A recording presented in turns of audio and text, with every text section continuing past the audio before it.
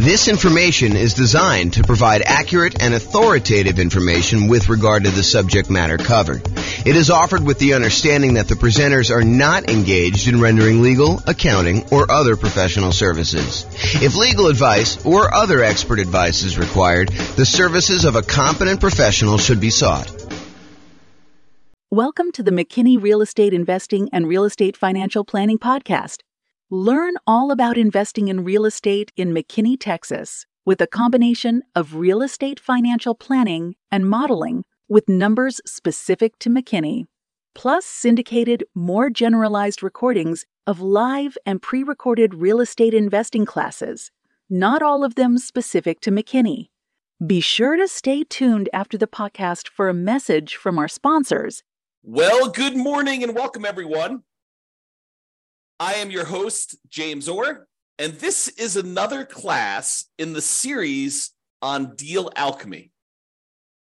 Deal Alchemy is the somewhat magical process, or seemingly magical process, where we move returns from one of the areas of return that we get with investment properties to more than one. And sometimes we're trading a couple for a few or one-to-one, but we're really just moving returns around. And today's Deal Alchemy class is about converting cash flow to debt pay down. And you're like, what? Wait a minute, James. Most of us prefer to have cash flow. So why are we taking cash flow and we're trading it in exchange for debt pay down? Well, because by doing so, it gives us a higher return in both dollars and return on initial investment. So there's one reason why you might want to consider kind of moving the return from cash flow to debt pay down. So we're going to jump into it. This is part of the series of classes we're doing on Deal Alchemy. I think last week we talked about improving cash flow. I think we did through lease options, if I'm not mistaken. I think we did lease options last week where we used a new strategy and we changed how the returns got kind of moved around in the different areas. So alchemy, for those that don't know the definition, this is the dictionary definition of alchemy: a seemingly magical process of transformation, creation, or combination. And really what we're talking about doing here is we're talking about magically moving the returns from the 4 different areas of returns plus the reserve return we get when we buy investment property. You know, you've got appreciation, the tendency for property values to increase over time. You've got cash flow, kind of like you take all of your income from the property, from rent and anything else you're doing with the property. You subtract out all of your expenses, including taxes, insurance, your mortgage payments, maintenance, your property management, like all of those things, vacancy, all those things get subtracted out. And what you're left over with is cash flow. Then you've got debt pay down, the amount of the loan that you're paying down every single month on that particular property. And then you've got the tax benefits of owning the property. The cash flow from depreciation is what we call it. And then in addition to all of those, in order to prudently make an investment in rental property, we do need to have reserves.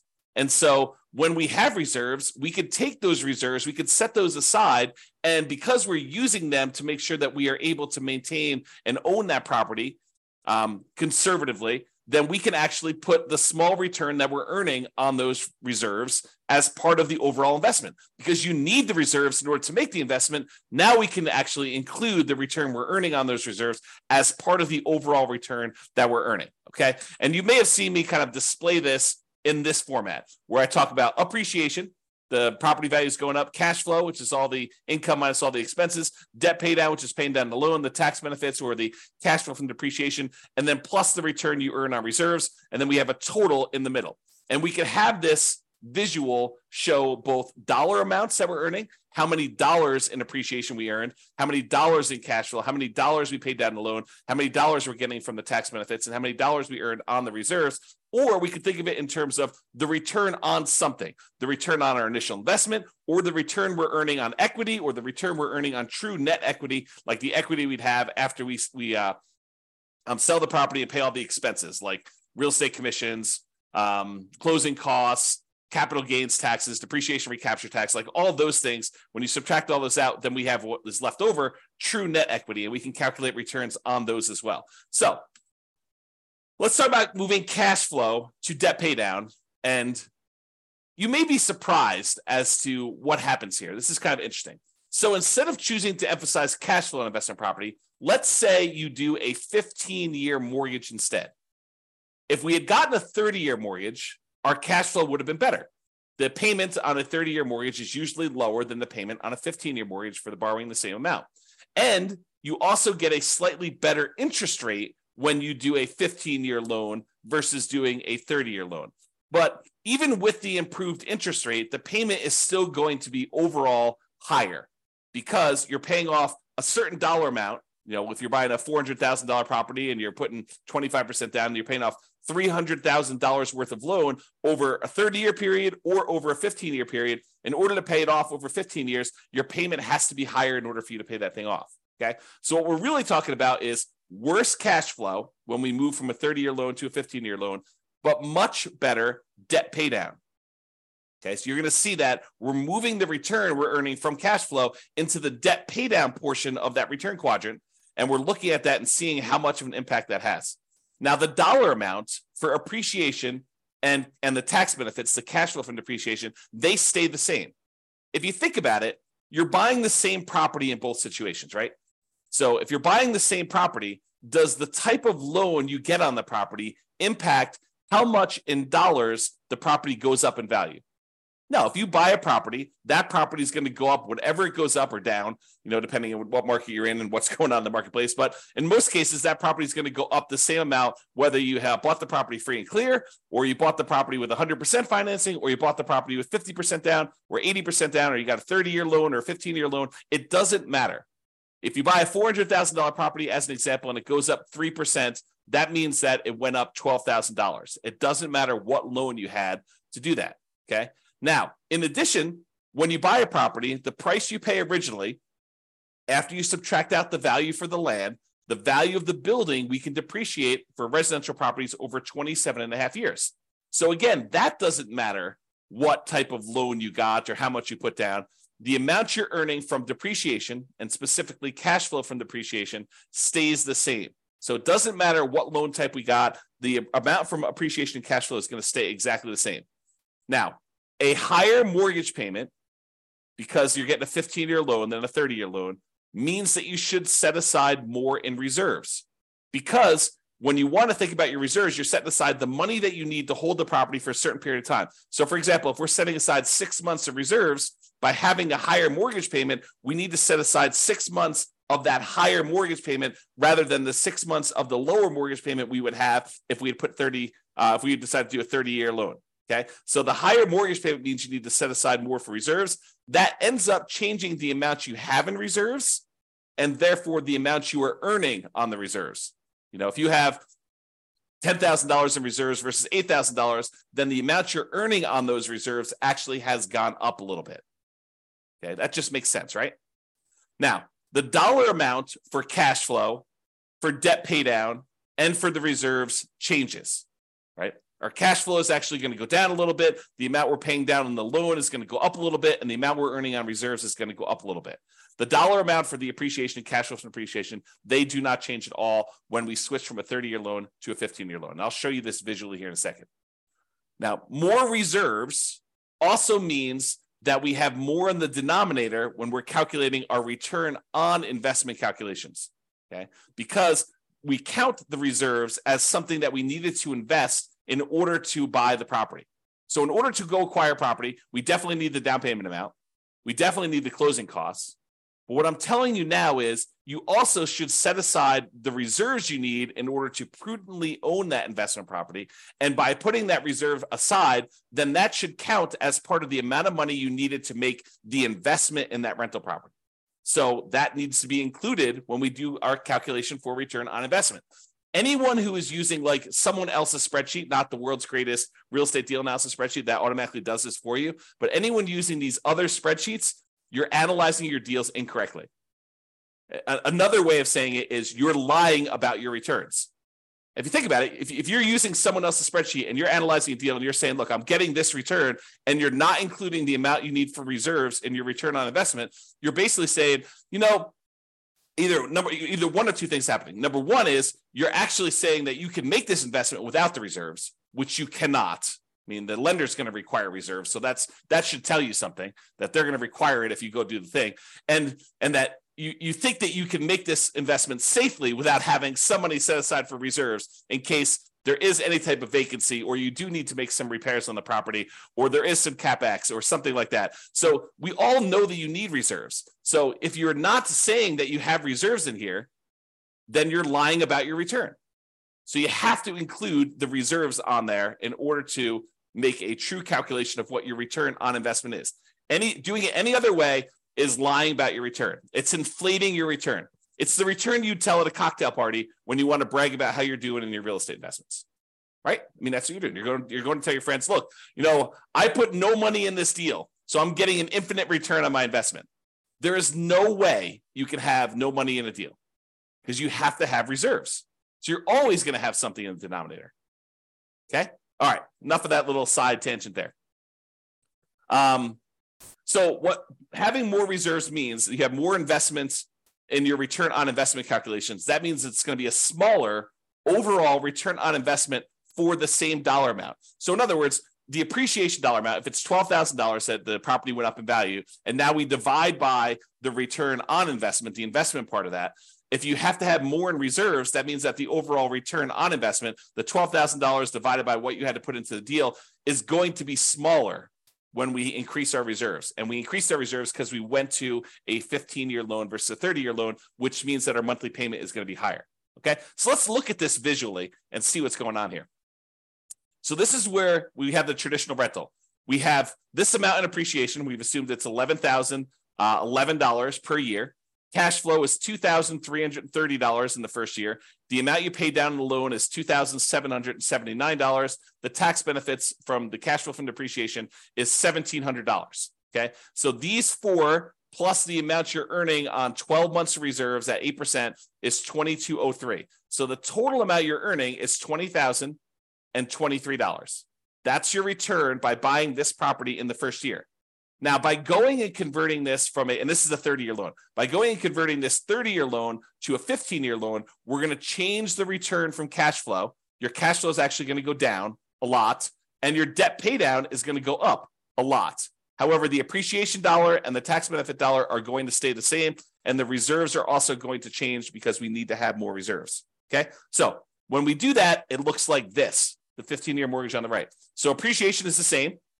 The amount in cash flow went from $2,330 positive, about $200 a month, to now it's negative $4,024. And you're thinking to yourself, James, that's crazy. I went, almost $6,400 worse by doing this 15-year mortgage. Yeah, you definitely did.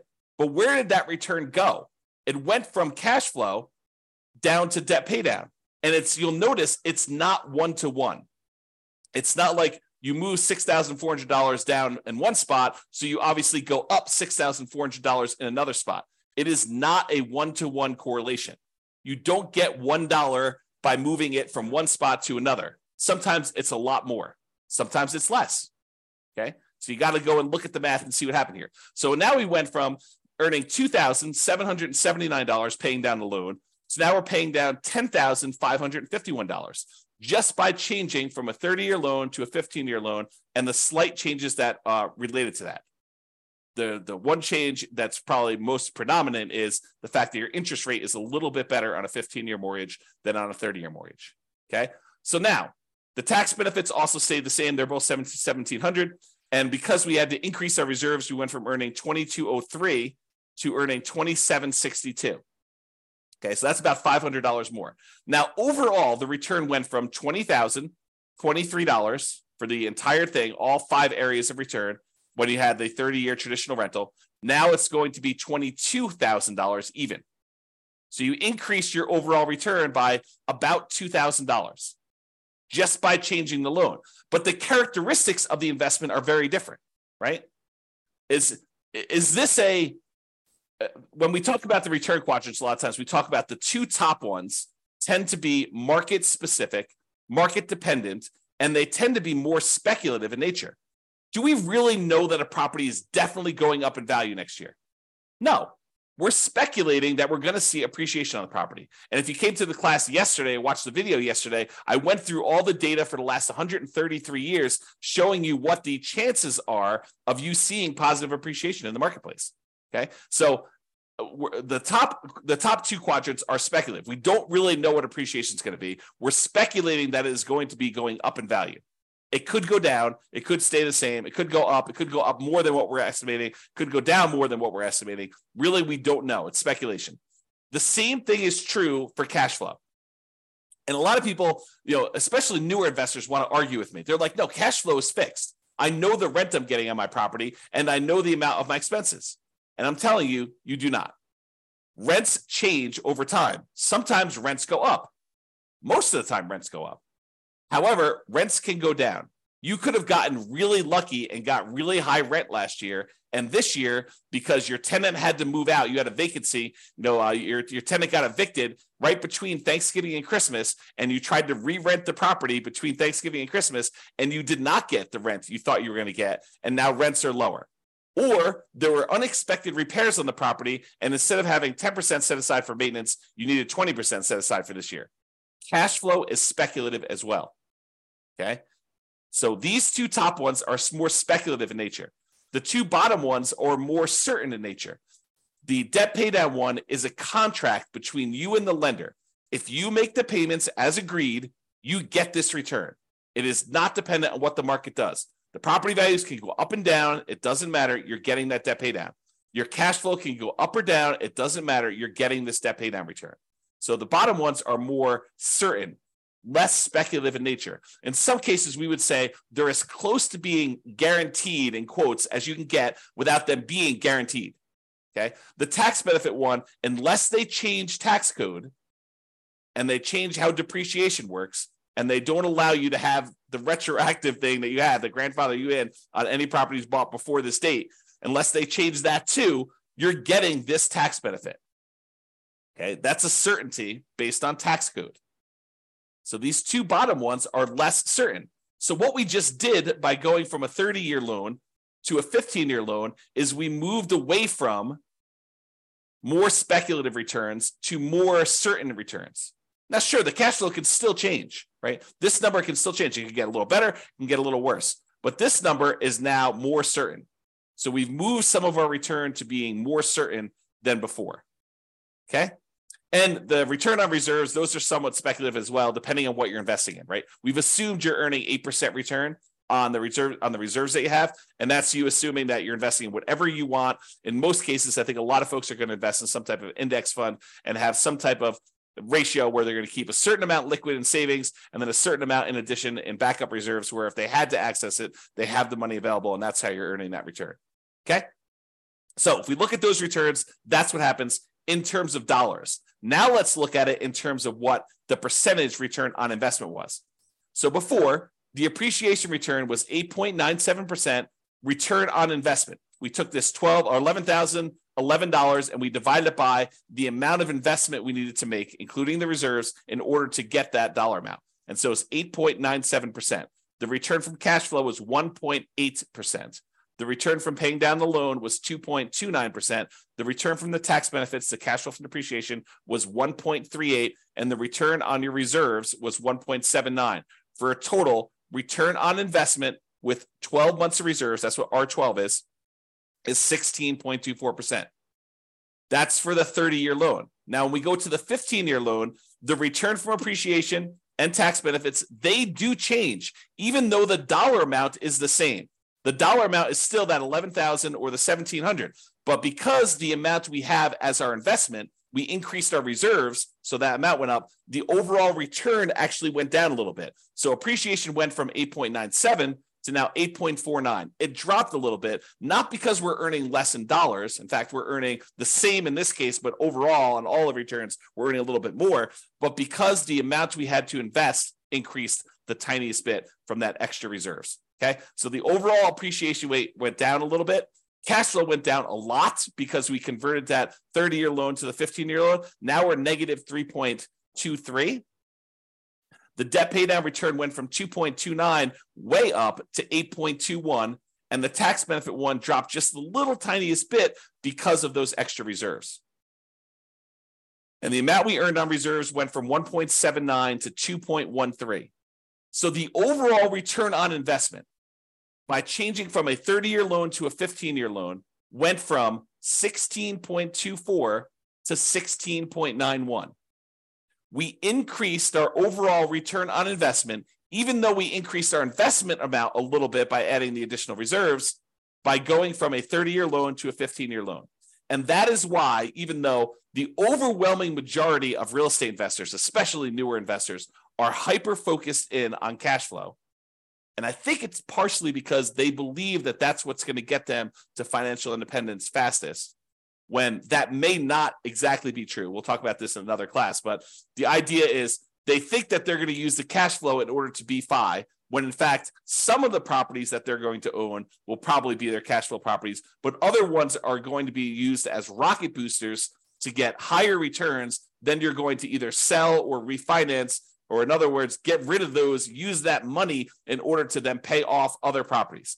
That tends to be one of the faster ways to achieve financial independence using real estate.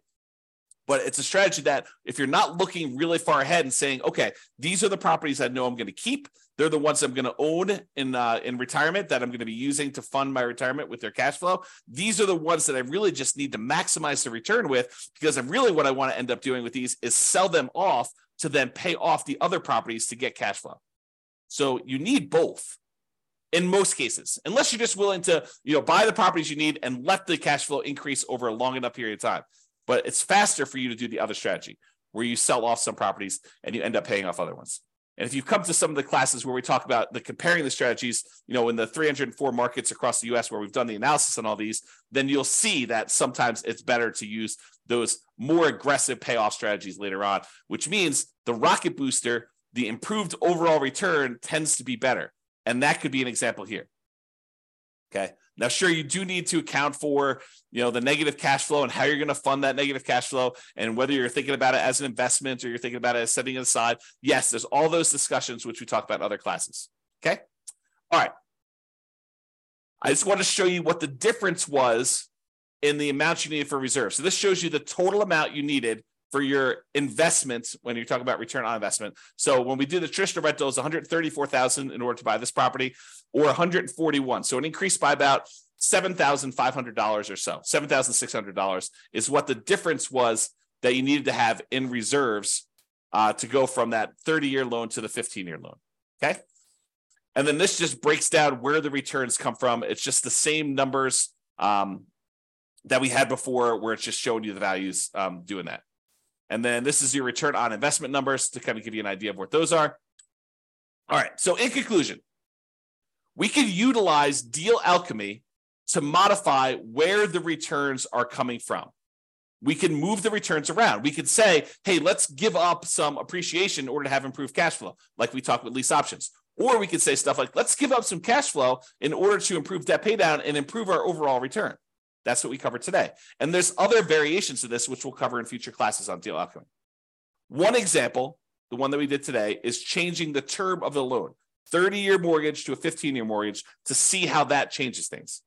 And moving returns is not always a one-to-one change. You don't get a 1% improvement in debt pay down in exchange for giving up 1% in cash flow. Sometimes it's more than one, sometimes it's less than one.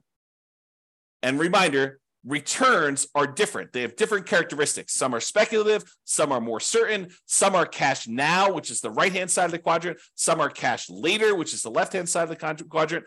So they have different characteristics, which changes how the overall investment acts.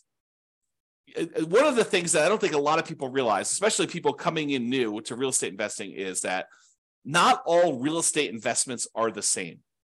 And that you can change how you approach the investment, and it changes, absolutely changes how the returns are balanced, like where they are. Is this more of a speculative play? Is this more of a certainty play? Is this more of a cash now play? Is this more of a cash later play?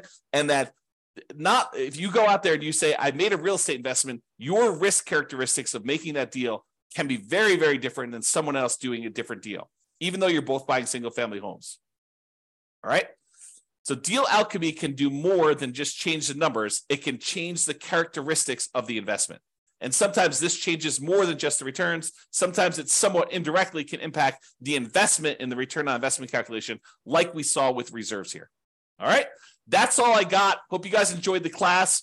This has been James Orr. Have a great weekend, everybody. It's Friday, and we will see you all on Monday. Bye-bye for now. With home prices up, mortgage interest rates up, and rents up, but not quite enough to counteract the higher prices and interest rates, cash flow on rental properties in McKinney is harder than ever.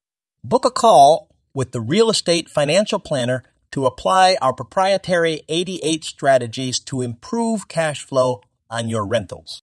See the show notes for a link to schedule your call and improve your cash flow today. If you're a real estate agent, lender, or professional in McKinney that wants to help our real estate investor listeners, consider reaching out to learn about collaboration opportunities with this podcast.